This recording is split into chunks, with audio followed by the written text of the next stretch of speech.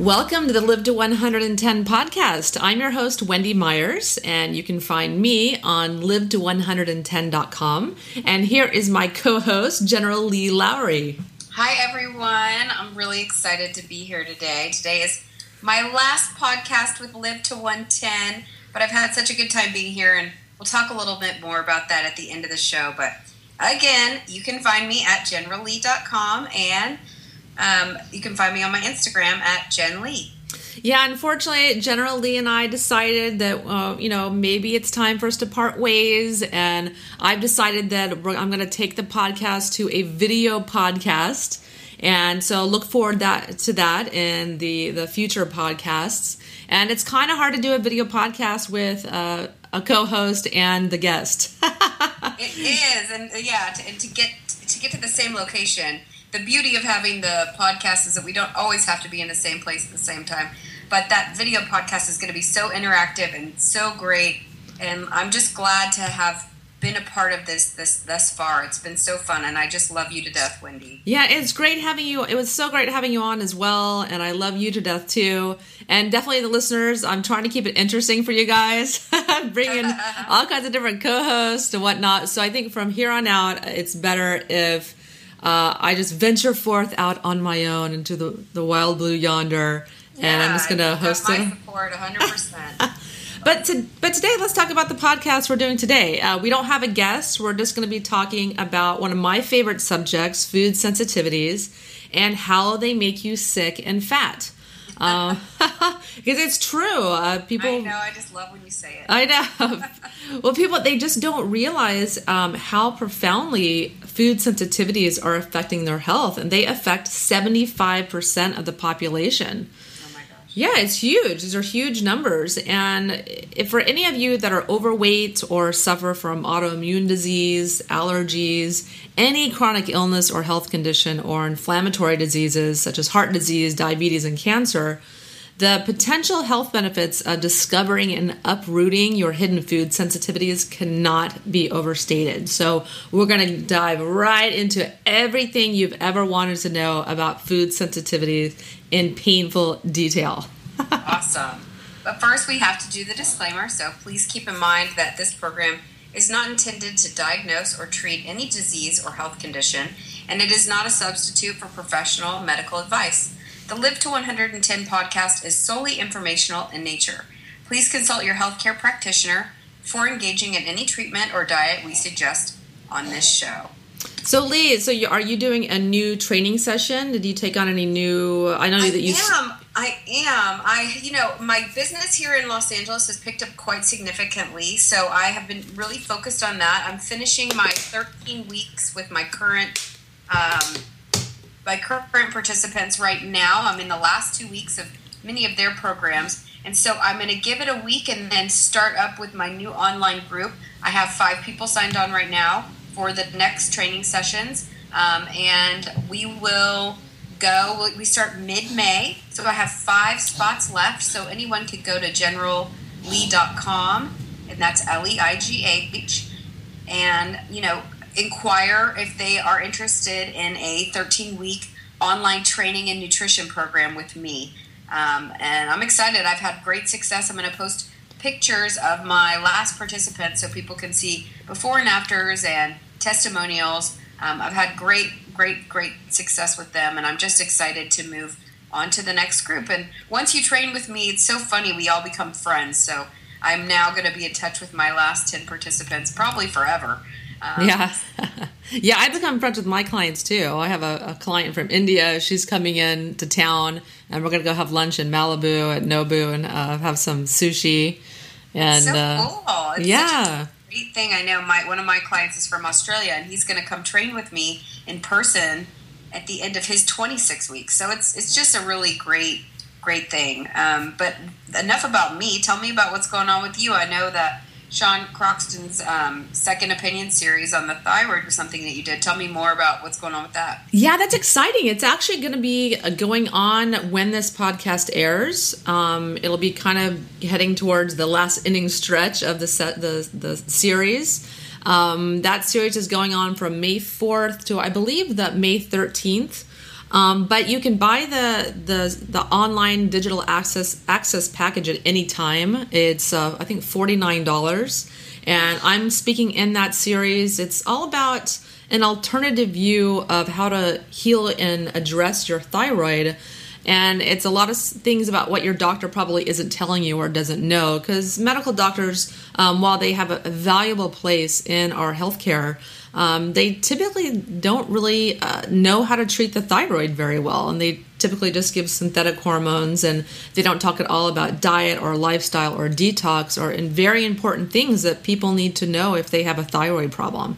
So I'm talking about my favorite subject, which is diet and detoxing the thyroid using nutritional balancing, which is the program that I'm constantly blabbing about. Because it's the program I use to heal my thyroid, and I know that it works. It's worked for thousands of people where they heal their thyroid and they get completely off their thyroid medication because the program gets their thyroid working on its own and producing its own hormones. That is great. Well, that's going to be really informative for so many of the audience. What about my favorite is your modern paleo cooking show? I love that you have that going. Yeah, it's good. Making your recipes, so good. Yeah, I have a few of my clients that are also making the recipes. I'm getting emails and all kinds of comments on YouTube that people that are making it, and they really like the recipes. And it's great. I mean, the other day I had a shoot with Laren Baker is the director, and we have like this little mic that I have to wear on the back of my pants. And it's totally professional. We've got boom mics and all got a little mic that clips on my shoulder and 2 cameras. It's totally pro. We're trying to improve it though, trying to get some close-ups of me cooking the food and stuff. So but that's been lacking in the show right now. But I had this mic on the back of my pants, and then I had the bright idea that I had to go to the bathroom. So I went to the bathroom with this mic thing on, and it fell in the toilet, and I ruined it. That is so funny. I know. So I had to buy him at $300 to buy him a new one. I was like, ugh. I'll pay you, and now I pay you more. Yeah, exactly. So, there's always little potholes in the road when you're shooting these things. But it's fun, and, I'm going to keep going. And it's basically going to be the precursor to my book, companion of my new book, The Modern Paleo Survival Guide. All these recipes are going to be going into the Modern Paleo Survival Guide cookbook. So I'm kind of just getting a head start, and I'm going to be putting some of the recipes in the Modern Paleo Survival Guide itself, give you a little taste of that, and then you can get the whole book soon. Probably going to be a while before that book's out, but that's why I'm doing it, and showing people how to live this lifestyle that I suggest, the Modern Paleo cooking. Awesome. Well, that's really cool. And you have a new website coming along. Yes. Yeah, that is, I would not wish designing a new website on my worst enemy. It has been such a nightmare, but I love doing it, but there's just been lots of hang-ups and lots of setbacks and changes and blah, blah, blah, back and forth. And it's hard to figure out the best way to present information, and it's really been a learning curve for me, a learning process. But the new site will probably be up by the time this podcast airs. That's my hope. It was supposed to go up today, May 1st, which is the day that we're recording this podcast. But it'll probably be up in about a week's time, which is May 8th, is the new goal. That's so awesome. I'm cracking that whip. Yeah, trying to get everyone in line. I can't wait to see it. It's really cool. I know you've worked very, very hard day and night on that. So. Yeah. Well, how are your workouts going? They're good. You know what? I told you I was sick for quite a few weeks with whatever the flu bug was that was going around. I didn't feel like it was in my best interest to work out too much. And I did feel like it was in my best interest to eat crappy food. For some reason, those two things should never go together, and they went together. Yeah. So I'm back at it, and I feel so much better. It just makes me realize, when my food and my fitness are aligned and in my life, I feel like 100% better. So things are going great. My training with my clients is going great, and I couldn't be happier right now. It's a good time. So that's great. Yeah. So let's get on with the show, right? Yeah, but let's do it. Let's talk about some food sensitivities. All right. So first of all, I know a ton of people that are always complaining about rot gut and feeling this way and feeling lethargic and all that kind of stuff. tell me, what is a food sensitivity? Tell our audience. Yeah, well, a lot of people get confused. Or they hear food sensitivity, food intolerance, food allergy. So I'm going to break it down to you, the differences.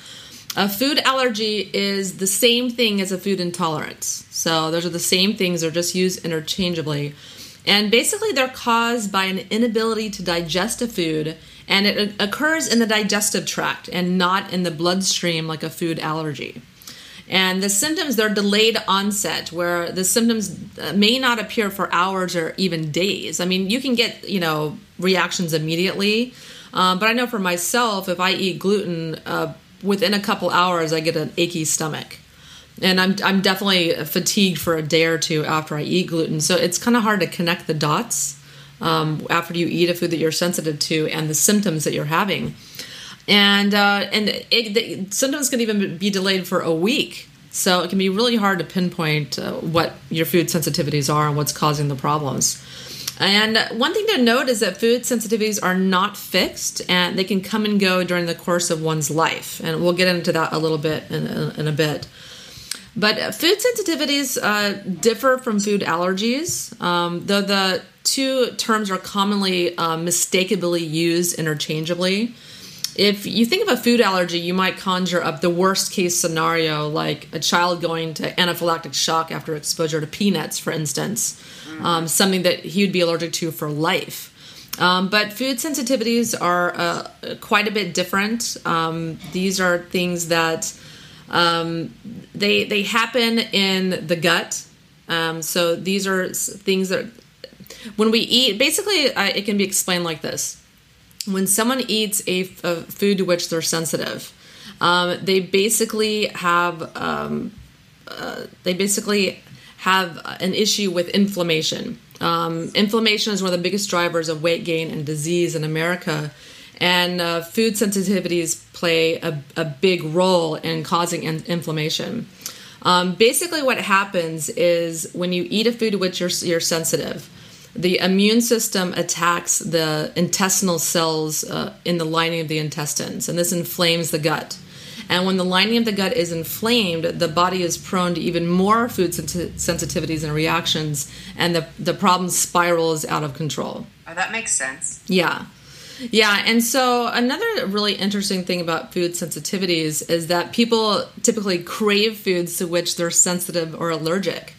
And this is really interesting because a lot of people that are sensitive to gluten crave gluten. So whenever I have clients that are really sensitive, that are really craving a food all the time, like gluten or dairy, I know that they probably have a food sensitivity to it. So basically, researchers suggest that our bodies become addicted to the chemical messengers, such as histamine and cortisol, which are secreted by immune cells in response to these foods in the body to which we're sensitive. And the body may experience a soothing response from the presence of the chemical messengers, increasing the desire to eat more of that food. Wow, it almost creates, it sounds like an addiction to your sensitivity. Yeah, absolutely. And with gluten, it also contains things called gluteomorphins, and cheese and dairy have substances in them that are also basically act like morphine in your body. So they're they are addictive. It's a fact. Wow. They're addictive on many different levels. Yeah. That is very interesting. I'll tell you my experience with dairy later, but I do want to know, from my standpoint, when you hear about gluten, you hear about dairy, you hear people allergic to or not allergic, but sensitive to so many foods. What is the number one food sensitivity out there right now? Well, it is gluten. And gluten is a protein that's in wheat, rye, barley, and some oats. The oats don't have gluten if they come out of the ground when they're growing, but they just get cross-contaminated on the trucks. So you have to buy gluten-free oats to ensure that they don't have any gluten. They actually have a really high level of gluten in them just from the cross-contamination of being transported in the same trucks as wheat or rye or barley. Yeah, I've heard that about oats. I buy myself that, I make sure and buy that Bob's Red Mill gluten-free because of that. But yeah, that's really interesting. So, yeah, gluten affects it affects 1 in 10 people. But if you have a health condition or autoimmune disease or a pain condition or anything of that nature, that actually goes up to 1 in 3 people. Wow. So I had Dr. Tom O'Brien of theglutensummit.com. He's big, all about gluten. His whole life is focused on training individuals and doctors about gluten. And I had him on the show, and he made that really important distinction for me, is that if you have a health condition, you are very highly likely to be sensitive to gluten. That is so interesting. Yeah. Well, I did not know that was the number one food sensitivity. What are some of the other ones that are out there? Well, the next one is dairy. 50% of people are sensitive to dairy. They can also be allergic to the proteins in dairy, but roughly half of people can't do dairy. Corn is a big one. There's corn in everything, high fructose corn syrup, and so many foods that people don't realize that they're ingesting a ton of corn without realizing it. Soy is another one of those hidden. Soy is about 10% of the calories ingested in the U.S. Because it's in all fast food. It's used as cooking oils. It's in all processed foods. So people are getting a lot of soy. Eggs are a big one. A lot of people eggs are great. They're so healthy for you because people are eating so many of them. They typically can develop a sensitivity to them. That's always been my fear. I'm an egg fanatic, and I'm scared I'm going to end up with an allergy because I hear that your body becomes sensitive if you overdo any food, really. Yeah. That's one of the problems with them is that as cavemen, back in the day for millions of years, how our bodies have evolutionarily been designed to intake food. Cavemen or the Paleolithic man was constantly eating different foods. Right. He was constantly roving the earth, looking for, traveling, migrating, looking for different foods, and being forced to migrate to find new foods. And so the diet was constantly changing and constantly different.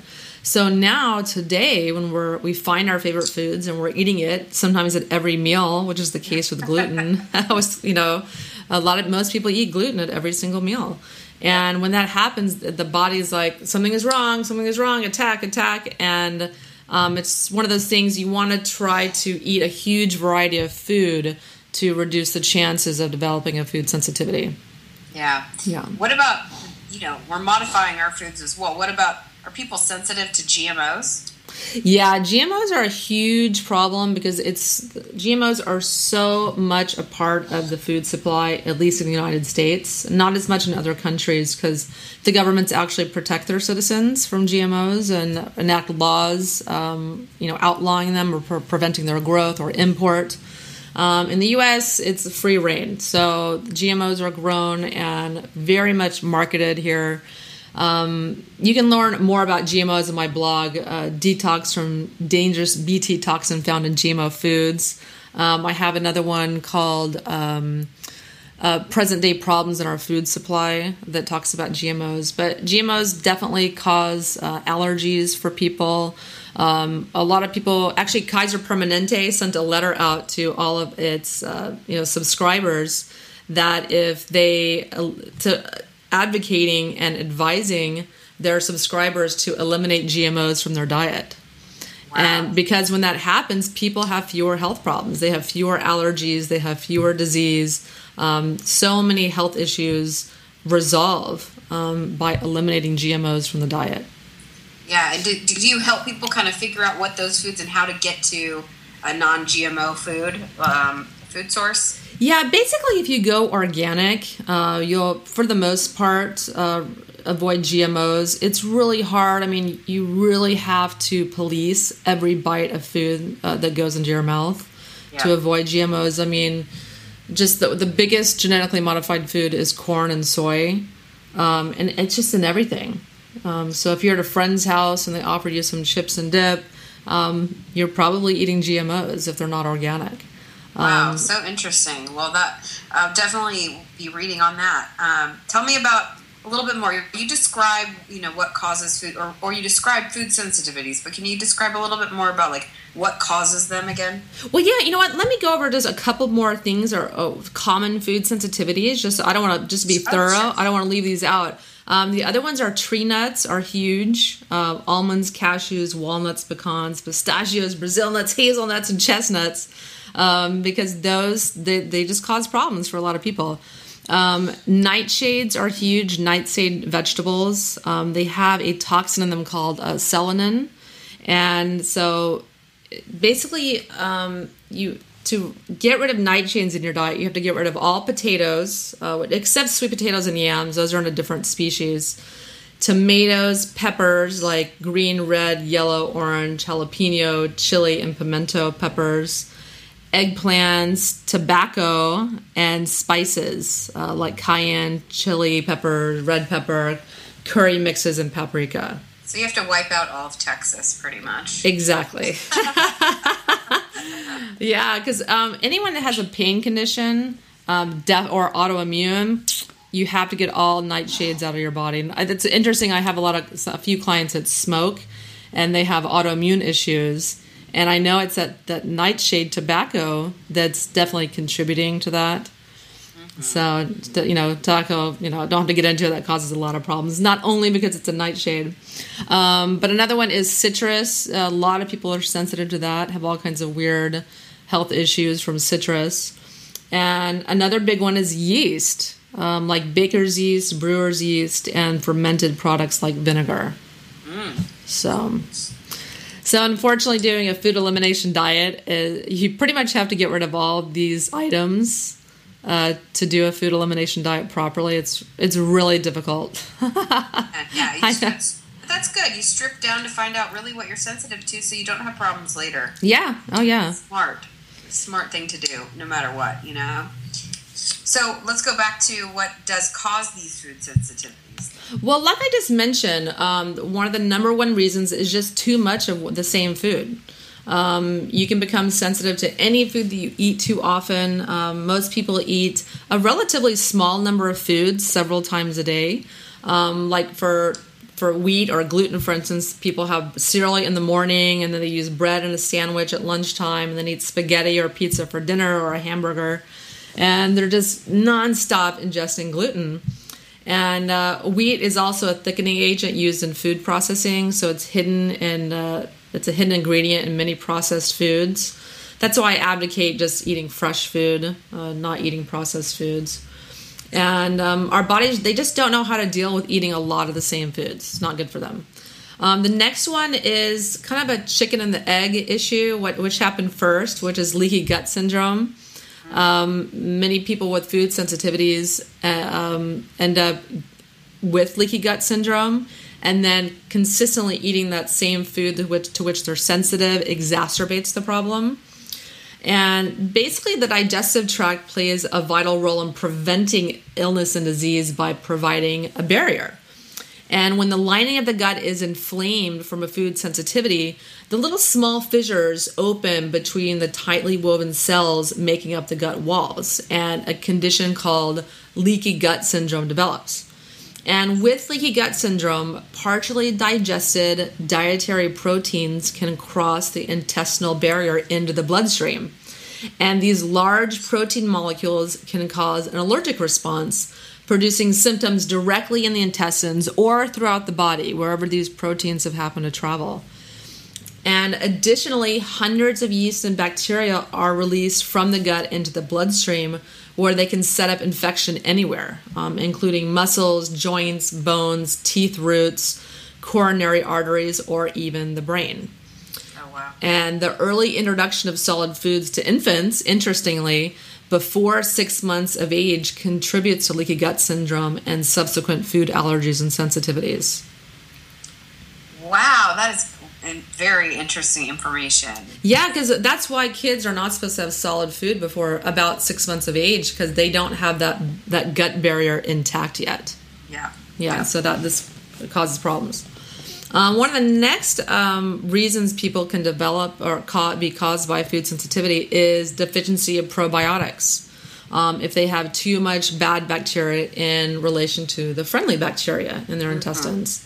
And the friendly bacteria help maintain the health of the intestines by producing fuel for intestinal cells, and they also kill bad bacteria. But, with parasitic infections, treatment with antibiotics or other toxic pharmaceuticals, stress, poor diet, which includes sugar and flour, gluten, smoking, alcohol, excessive hygiene, candida overgrowth, which can be caused by mercury and copper toxicity, bottle feeding your baby formula. All of these things can disrupt the proper balance of friendly bacteria to bad bacteria. Yeah. And it's, yeah. There's been such a rise of probiotics on the market over the past 5 years, really. It must be that, so many people are ingesting things that they're sensitive to. It's put this, big, okay, here, this is how we treat it now. Instead of treating the problem, we add in the probiotic later. Is that accurate? Yeah, because it's probiotics are great. I don't really take them anymore. Probiotics are good to take. I mean, I definitely highly recommend them. I personally don't take them because I'm more a proponent of getting rid of the food sensitivities, healing the leaky gut with things like chicken broth. Once you heal and seal that leaky gut, then you can get down to the business of working on your diet to either destroy bad bacteria or feed healthy bacteria in your intestines. Because you get bad bacteria feed on sugar and flour. So you have to eliminate those from your diet for the most part to kill off the bad bacteria. I also kill them off in my infrared sauna. That kills them as well. And then I feed my good probiotic bacteria by eating foods with inulin, which is prebiotic food for the good bacteria, by eating lots of garlic, onions, leeks, artichokes, things like that. Yeah, and so if you do those things, you don't really need to take probiotics. But if you want to take probiotics, like I did for a couple of years, just to get my gut bacteria back on track. But there's some studies that think that the probiotics are just transient. There's 500 species at least. I'm sure there's more that we haven't discovered in your gut. So taking a probiotic with 10 strains might not do the whole job. Sure. It's a complex. It's complex. But I'm pro probiotics. Yeah. So are there more causes to food sensitivities? Yeah, there's a couple more. One isn't just an overworked immune system. Constant stress, exposure to air and water pollution, and pesticides and chemicals in our food puts a strain on our immune system, making it less able to respond appropriately to the antigens in food, or the antigens. So that's another cause, the immune system just going haywire and just attacking everything. That's what happens when it's kind of the immune system's undernourished and overworked. Another cause is genetics. Some people just have food allergies and intolerances do seem to be hereditary. And research indicates that if both parents have allergies, which are different than food sensitivities, but their children have a 67% chance of developing food allergies. But when only a large role. Yes. And when one parent's allergic, the child has a 33% chance of developing food allergies. Specifically, a person may inherit a deficiency of an enzyme like lactase. So they're not going to be able to digest dairy very well. This happened to me. My father did not have any lactase, so I inherited that. I don't digest milk well at all, but I can eat foods with low lactase in them, like butter and ghee, which has almost zero lactase, and be fine. Also children before the age of 3 or 4, they have the enzyme lactase, obviously, to digest their mother's milk. And usually at about age 3 or 4, they lose that, it's called lactase persistence. They lose that ability to digest lactose, which is the milk sugar in dairy. And another thing about genetics is with nightshade sensitivities, there's about 10 genetic variants for susceptibility, and not all individuals are affected equally or at all. So that's another complex thing, which is why you want to do a food elimination diet with nightshades and figure that all out. And a similar case can be made for other food sensitivities. Genetic variations predict the severity of your sensitivity.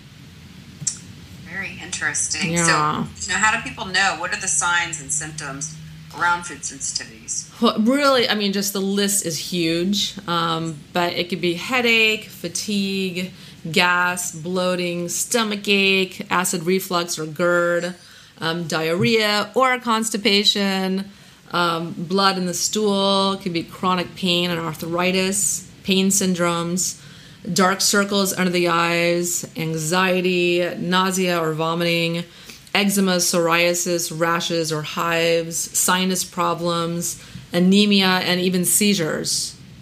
Oh, wow. Yeah, they can really induce and mimic disease.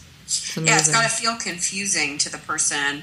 I know a ton of people who walk around complaining about, especially right after they eat, that their stomach hurts, that they're getting a headache, and many of them have gone through this process of trying to eliminate certain things from their diet, get allergy tested, all those things, and almost every time it relates back to food when it comes to that. So it's just so, but it is confusing because some of those things, like you said, mimic disease. They mimic the common flu. They mimic so many things. Just a regular headache. So. It's got to be hard. Yeah. Why is it? Go ahead. It is really difficult, and that's why it's really kind of good to what I talk about in my book, The Modern Paleo Survival Guide. One of the big topics in the book is determining your food sensitivities, and I have a 30-day restart program in the book where you just reel it all back and you just stick to meat, animal proteins, and vegetables, all the ones to which most people are not sensitive. Just reel that all in and just eat meat and vegetables and maybe some soups and things like that, and to try to determine what your food sensitivities are. And when you do this food elimination diet, people feel amazing after that 30 days. Unbelievable, because they're not eating the foods to which they're sensitive. That's funny. That's very similar to the program that I use for nutrition anyhow. Yeah. I work with most of my clients. It's great for typically weight loss as well when you're eating vegetables and animal proteins. And for me, we have yams in my diet. But at the end of the day, they're really eliminating a lot of those grains and flours and any sugar and all of that kind of stuff. So that's great. And why is it important that somebody determines their food sensitivities, what those are? Well, yeah, I was going to say that yams and sweet potatoes are not nightshades, so you can eat those. Very few people are sensitive to those. But yeah, it's important to determine your food sensitivities for a number of reasons. The number one is inflammation. Because like I mentioned before, inflammation is one of the major underlying causes of weight gain and disease. And the food sensitivities cause systemic inflammation in the body, which begins in the gut. For instance, in people with gluten sensitivity, the immune system attacks the intestinal cells to which gluten attaches, and this inflames the gut. And it doesn't, the immune system is not able to decipher between the gluten molecule and the intestinal cell, because the proteins in the gluten kind of match or look similar to the cell, the proteins in the intestinal cell. So the immune system just attacks both of them indiscriminately. And when the lining of the gut is inflamed, the body is prone to even more food sensitivities and reactions, and the problem just spirals out of control. I was going to say, the longer that this is occurring, I can only imagine that the problem grows. Yeah, and this when this inflammation seeps throughout the body, when you're constantly eating foods which are sensitive, it just establishes an environment that's ripe for weight gain and chronic disease. I know you did mention that you can get fat, so I do want to say how exactly, because I know that's the key word. If you tell people something, you could give me a headache all day long, but if you tell me something's going to make me fat, I'm going to change it. Oh yeah. So tell me exactly, how does a food sensitivity make you gain weight? Well, if you are having trouble losing that last 10 pounds, which a lot of people, they work out, they do a program, they're eating right, they think they're eating healthy, and they're working out and doing all this stuff 5 days a week, and they just can't lose that last 10 pounds, it's probably food sensitivities. They're an underlying cause of weight gain, and you can lose a significant amount of weight just by eliminating foods from your diet that you're sensitive to. The food sensitivities damage the gut lining. And damage to the gut causes leaky gut, allowing these food particles into our bloodstream and, activating the immune system. And this leads to inflammation all over the body, and that is one of the underlying causes of obesity.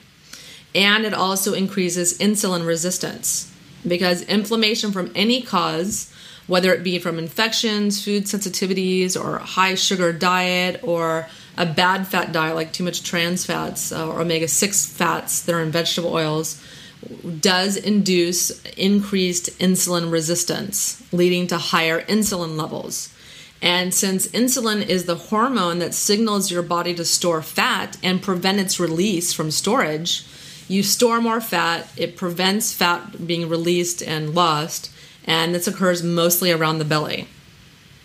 Oh, wow. Yeah. Well, that makes sense. Yeah, and really for clients who have trouble losing weight, clients of mine, I often recommend a short elimination of just dairy and gluten. Both dairy, milk, cheese, butter, and yogurt, and gluten, which is found in wheat, barley, rye, and some oats, they're linked to insulin resistance and therefore weight gain. So just temporarily cutting them out of the diet also heals an inflamed gut, and it's really one of the moves that may be the most single important thing that you can do to lose weight. Yeah, absolutely. Well, I'll be doing that as of this week for my diet, so that's great. What about, I need to do that. I need to have that gut kind of like less inflamed as it's been. I've been giving it things it doesn't need. Yeah, I know what you mean. I eat really healthy for the most part, but I'm a human being. I fall off the wagon sometimes. Yep. This weekend I went to my daughter's birthday, and we went to this fair, and then I was in Palm Springs, and I was like, I'm just eating whatever I want to eat. And so that's what I did. I ate a ton of gluten. I ate some sugar, and I gained literally 5 pounds in one weekend. And it wasn't I didn't eat more calories. It wasn't that. It was the gluten caused this reaction, this inflammatory reaction. And I had brain fog and fatigue. I literally for a couple days after the weekend was over, it was like I was hungover. I absolutely agree with you. I 95% of the year stick to a very clean diet. And like I said, I've been sick lately, and it just caused this feeling that I needed all the foods we've talked about today. And again, like you said, yes, I gained weight from it. But on top of it, I just felt terrible. Like it doesn't make you feel good, because likely I'm sensitive to some of those foods that I've had eliminated out of my diet for so long. So, going back into the elimination, I know it works. And I know not only does it work to make you feel better and help you from disease, which is number one, but to lose weight. I mean, it's really great. So how do you identify that you have a food sensitivity? How does somebody do that? Well, basically, there's a number of ways. The number one way that you can do it is with a food elimination diet. It's pretty much just the best way to do that. It's the cheapest. It's easy. You can start it today. Other people like to go with testing. The issues, I'll discuss some of the issues with the different methods of identifying food sensitivities. There's no one perfect way. Many physicians don't see the value in uncovering hidden food sensitivities as a cause of health issues. And I find this really strange, because there's a huge growing body of evidence of medical literature illuminating the intimate relationship between the gut, food, and illness. And luckily, you don't have to wait for a diagnosis from your doctor, because you're probably not going to get one. Most doctors don't really think about food at all in relation to causing illness. So you're pretty much going to be on your own, or going to be having to press your doctor to do food sensitivity testing or allergy testing. So the ways that you can do this are with a blood test, with an allergy skin test or a prick test, or a food elimination diet. Those are the three ways that you can go about this. You can do all three. The first one is getting a blood test. A starting point to determine your food sensitivities is with a test from cyrexlabs.com or immunolabs.com. They have very different tests that can pinpoint sensitivities that don't have any symptoms, because sometimes we have food sensitivities and we don't have any symptoms. Sometimes we can just develop antibodies that attack our brain or attack other parts of our body, even your liver, and they don't have any symptoms whatsoever. Or they have delayed, very, very much delayed reactive sensitivities with IgG and IgE antibodies, and even cross-reactive foods. Sometimes you can eat some dairy, and it will affect your body. Like your body will think you have eaten gluten when you've actually eaten dairy. So the test that they do can also test for cross-reactive foods. Coffee can do the same thing. Sometimes when people drink coffee, they get a reaction in their body like they eat gluten. So it's really problematic. I've been meaning to do that test, this testing. It's expensive. I believe right now it's about $1,200 to do and it's not covered by insurance, so it's not available to everyone. I even went to my immunologist. I had my daughter do some testing, and she did an allergy skin test, and I asked the doctor if he could do a blood sensitivity test for her. He had no idea what I was talking about. Oh, wow. This is a doctor, he didn't even know what I was talking about, and he's supposedly one of the best immunologists in Los Angeles. So even if you start asking your doctor about these tests, they may not know what you're talking about. Sure. So again, the blood test does have its limitations. They're a great way to pinpoint problematic foods and are a jumping off point to start with the foods that maybe you should be eliminating and challenging with. But there's a lot of people, including Chris Kresser, they're not convinced that these tests are completely reliable. No test is really completely reliable. It's just a starting point to figuring out what you may be sensitive to. Sure. Well, and I like the fact that for those who can't afford that anyway, that there is the possibility that you can just start to eliminate things from your diet one by one in order to kind of find those food sensitivities. So and you know, another thing that you can do is get an allergy skin test or prick test. This can be a good point to, you know, the allergies are, like I said, are different than intolerances, but it's good to at least figure out what you could be allergic to eliminate that. My doctor does a test with about 80 different foods, so that you maybe find out you're allergic to lima beans or pineapple or weird things, and it's good to get rid of those because those also cause an immune response that's taxing on the immune system. But the allergy skin test is different. It shows IgE antibodies and can help you identify hidden food allergies. However, this cannot find food sensitivities that occur 24 to 48 or more hours after exposure to the food. The skin or the scratch test only shows reactions within 30 minutes. Okay. And it can even show false positives due to reactions to ingredients just in the testing liquids that they use. So it has its limitations as well. But that can be, a really useful guide to what's bothering you or pinpointing really uncommon food allergies. Because it's impossible to do a food elimination diet for all foods to figure out everything that you're sensitive to or allergic to. So if you can find out if you're allergic to pineapple, by doing this allergy skin test. Go ahead. Oh no, I was just gonna say that's. It sounds like it's pretty simplistic to be able to kind of get a starting point and find out about food sensitivities. One of the big food sensitivities we talk about, I personally don't eat many foods with gluten in them, not because I know I have any kind of sensitivity to it, which I think a lot of people are. This is kind of what's happening these days, is that, we hear so much about it. It puts us in a place of, okay, do I have a gluten sensitivity? Do I not?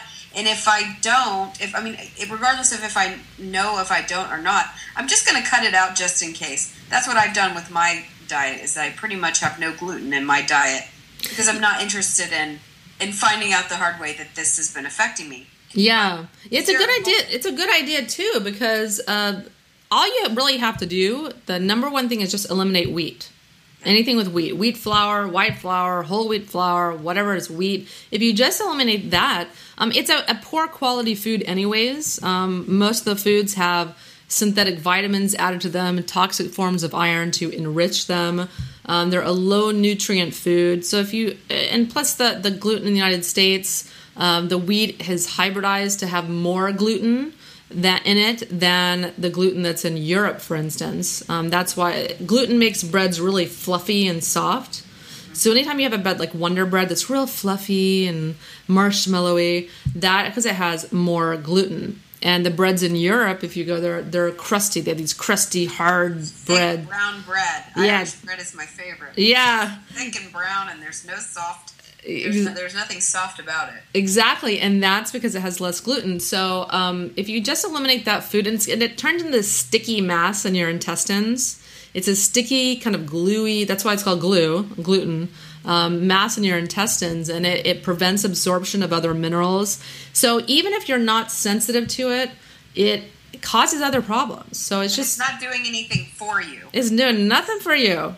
There you go. Well, what's a gold standard in determining if one has a gluten sensitivity? Well, it's to do an elimination test and challenge, where you eliminate a set of foods it depends on the person. It could be 2 weeks. You could do it for 2 weeks. Some like to do it for eliminate it for a month, even 2 months, because it takes time for the inflammation from eating that food to go down.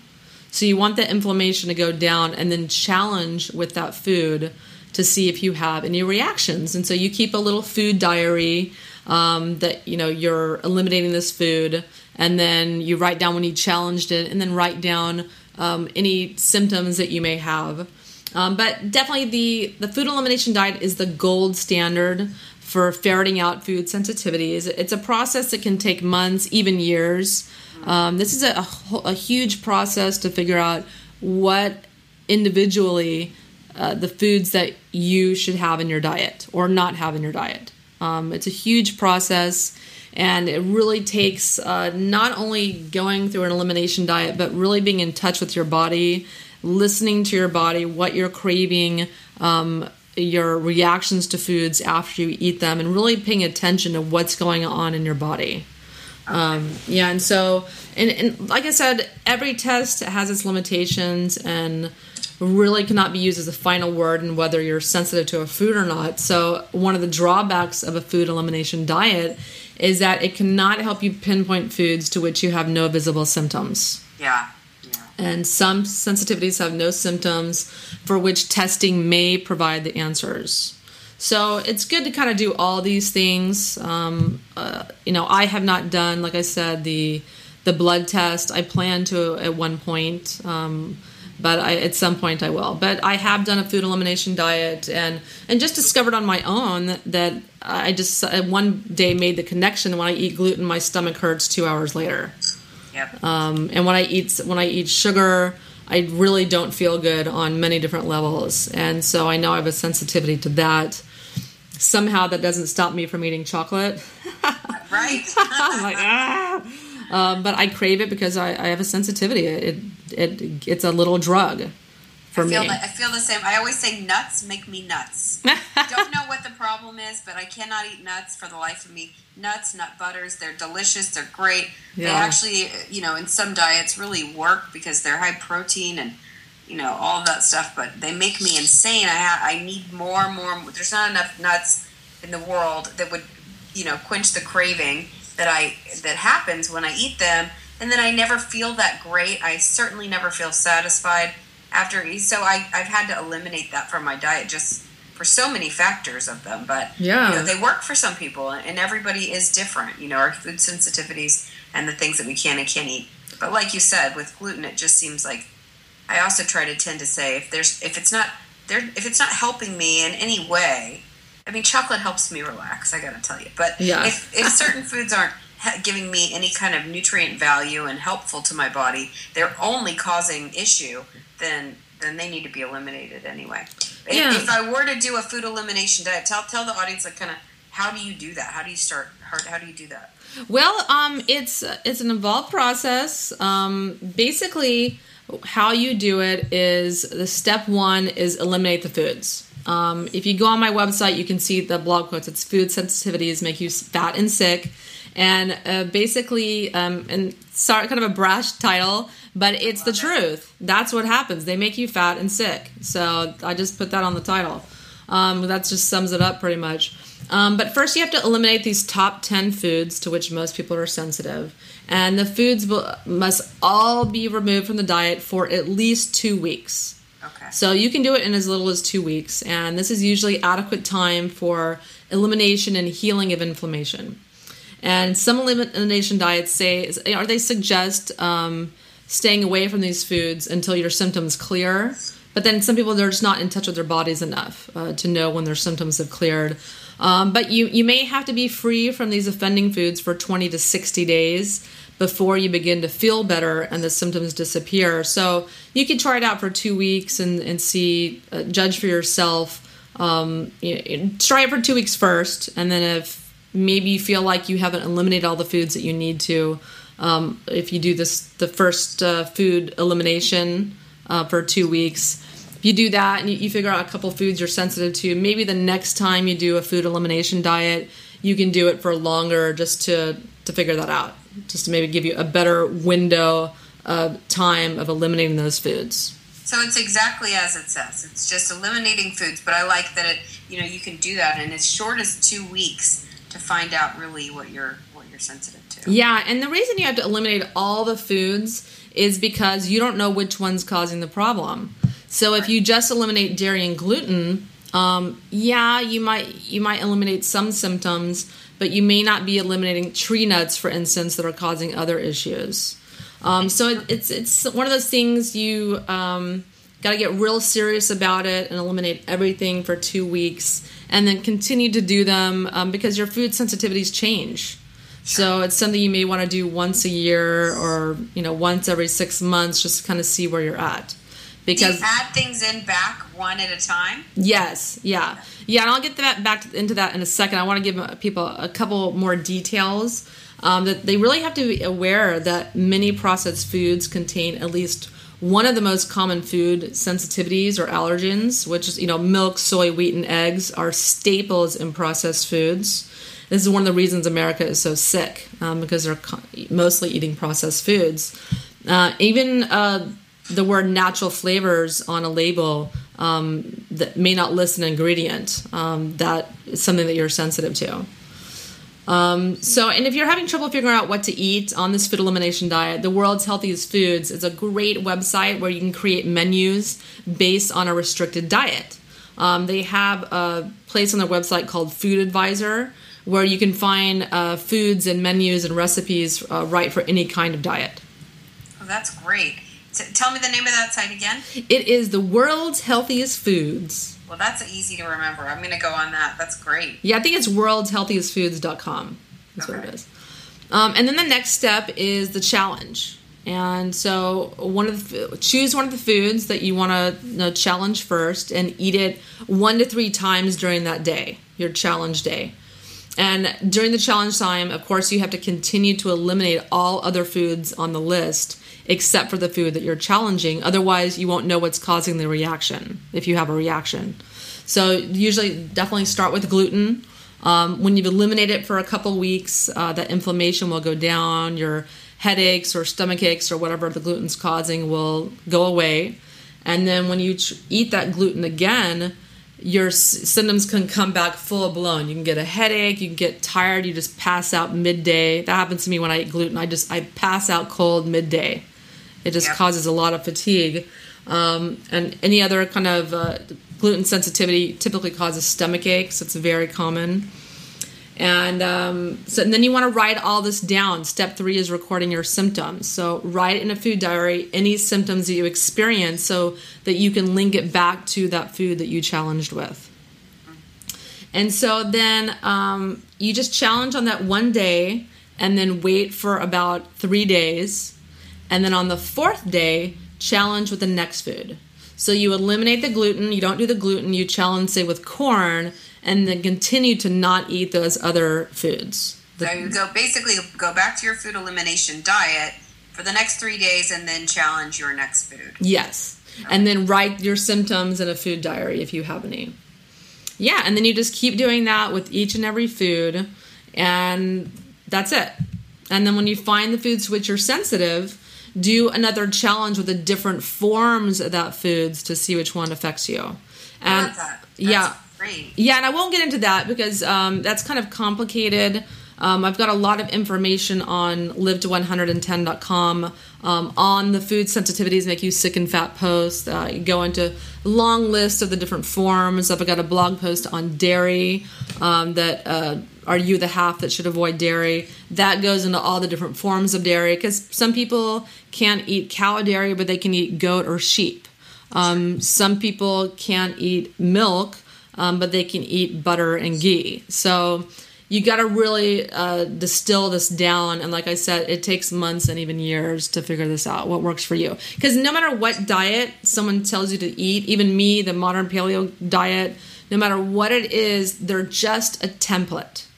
They're just a template for you to figure out but you still have to apply your food sensitivities to any diet. It's not personalized for the most part. Like the same thing goes when I handle nutrition with people, is we have to go through a process and personalize that. But that's, so when you do have a template of a diet, it's got, like, especially with modern paleo, it's got great ideas behind it, but you also have to be particular to your own food sensitivity. Absolutely, and it applies to any diet. There's no one diet that's going to work for everybody. It just doesn't exist. So that's why I really emphasize this in my book, The Modern Paleo Survival Guide, about how to go about doing this.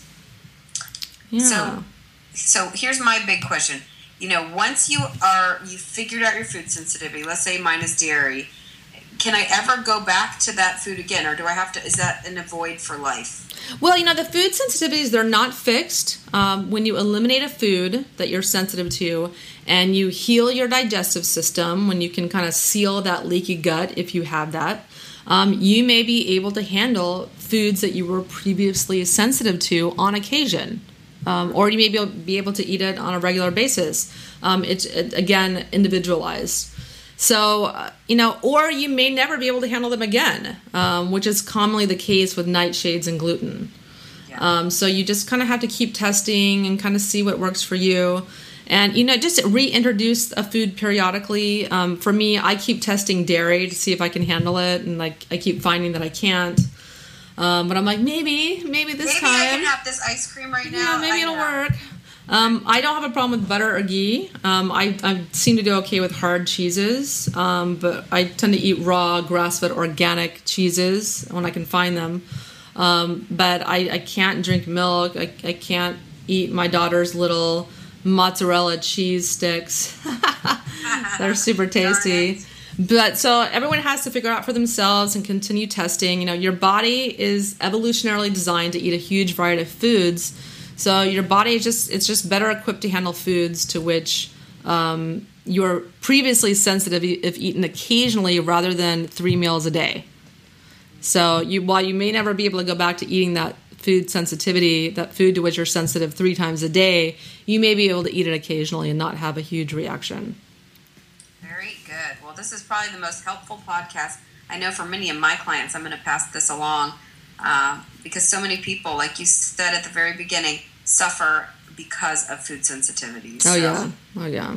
Really great information. I can't wait for it to go up on the site. When will this podcast be up? I'm thinking it's going to be up next week. So that's going to be about March 9th, maybe. I don't know off the top of my head, but very soon. May 9th. Yeah, great. Something like that. Yeah. Awesome. Well, thank you so much, Wendy. That was great. I really appreciate the information. It's wonderful. Yeah, and Leigh, I'm very sorry this is your last podcast. I know everyone's going to miss you. You know what? Hopefully, like we talked about, we're great friends, and I think one of the things that we realized is that maybe I should do my own fitness podcast, and so I know that you said you're going to help me a little bit get that going, and that's my plan. I think it's a good idea, and I've really enjoyed partnering. Everyone comes in your life for a reason, and you were a good friend, mentor, and I'm so excited for your future because you've already, in the time that I've known you, just grown so much with this show and now into video and cooking shows and your book. And I mean, you are your own, you are your own brand, and you're so amazing. So I can't wait. I'm just excited to see what's going to happen for you. So thank you again. And thanks to the audience for listening while I've been a part of the show. And definitely, I'd love to have you back on as a guest, and you got some fun new stuff going on, or, something maybe you want to get my podcast going, or we can introduce that. That would be fun. Exactly, absolutely. And everyone, if you want to learn more about the modern paleo diet or how to do food sensitivity elimination diet and more about all that kind of stuff, definitely go check out the new and improved live110.com. It just got an LA facelift that it badly needed. So you can also follow me on Facebook and Twitter at I Will Live to 110. I'm also on YouTube at Wendy Live to 110, home of the Modern Paleo Cooking Show. And if you want to find me, I am at generalleigh.com. You can also find me on my Instagram at Jen Leigh. I have a Facebook fitness and nutrition page called General Leigh Fitness and Nutrition, so you can find me there. And of course, if you like what you heard on the show today, please give the Live to 110 podcast a positive review in iTunes. We really need the reviews, and we would love your help. Yeah, please take 2 minutes to go do that. We'd really appreciate it. We need to get in those search engines. The more reviews that you have, the higher up in the search engines you get, so people can find the show when they search for health or paleo and whatnot. So everyone, thanks so much for tuning in. If you can't lose weight or you're having health issues of any kind, inflammation, autoimmune disease, allergies, if you do a food elimination diet and identify foods to which you're sensitive, your health and waistline will improve so much. It's a big pain in the butt, but it's well worth the effort, I promise you. Thank you so much for listening to the Live to 110 podcast.